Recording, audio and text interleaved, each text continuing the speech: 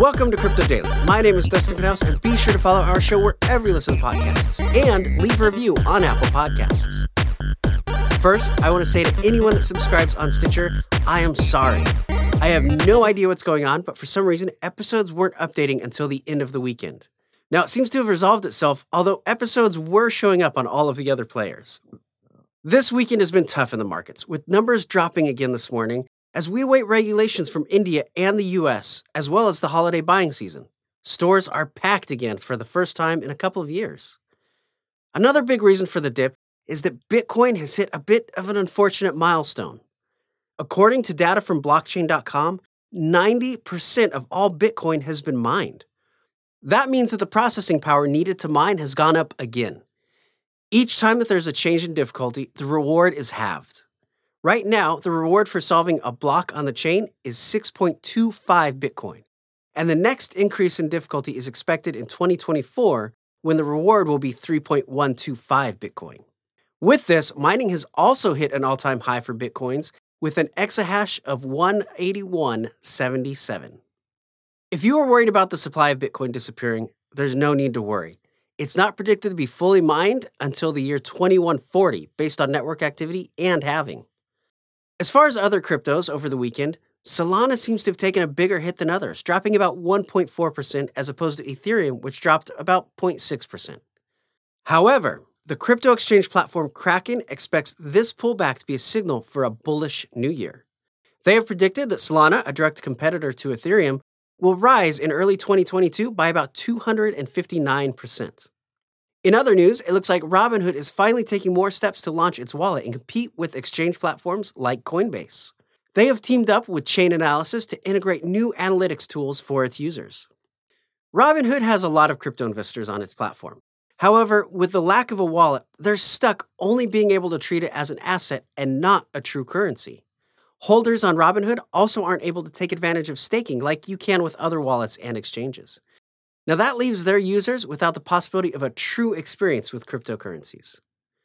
Now Robinhood has said that the delays are largely due to regulation.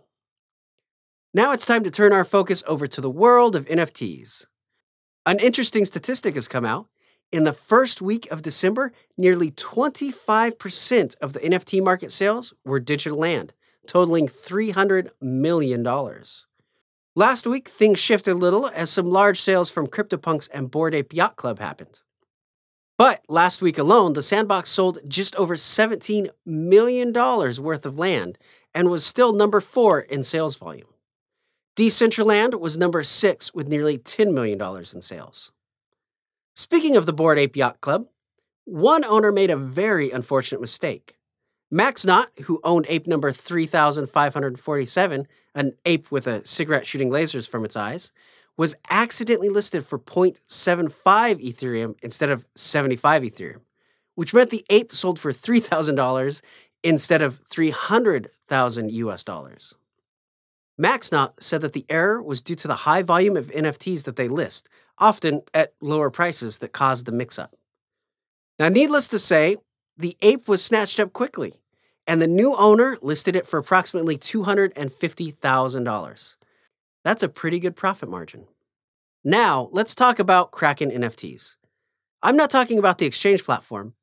Fans of the Seattle hockey team will soon be able to own digital art as they are going to drop a limited edition NFT collection comprised of 7 designs capturing the essence of the Kraken brand, according to a news release.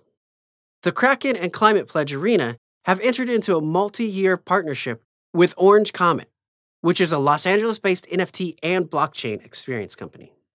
In addition to the digital art collection, there will also be real-world opportunities for fans to win tickets, behind-the-scenes experiences, and autographed Kraken jerseys. The NFTs will be available for purchase at a variety of price points starting at $50. Fans can register on the Orange Comet site to make an account. The NFTs are expected to drop December 20th. Well, today is Market Cap Monday, and here are the top cryptocurrencies as of this recording.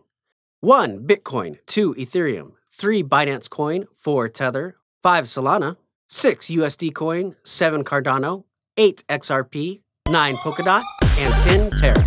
Please follow our show wherever you listen to podcasts, and leave a review on Apple Podcasts.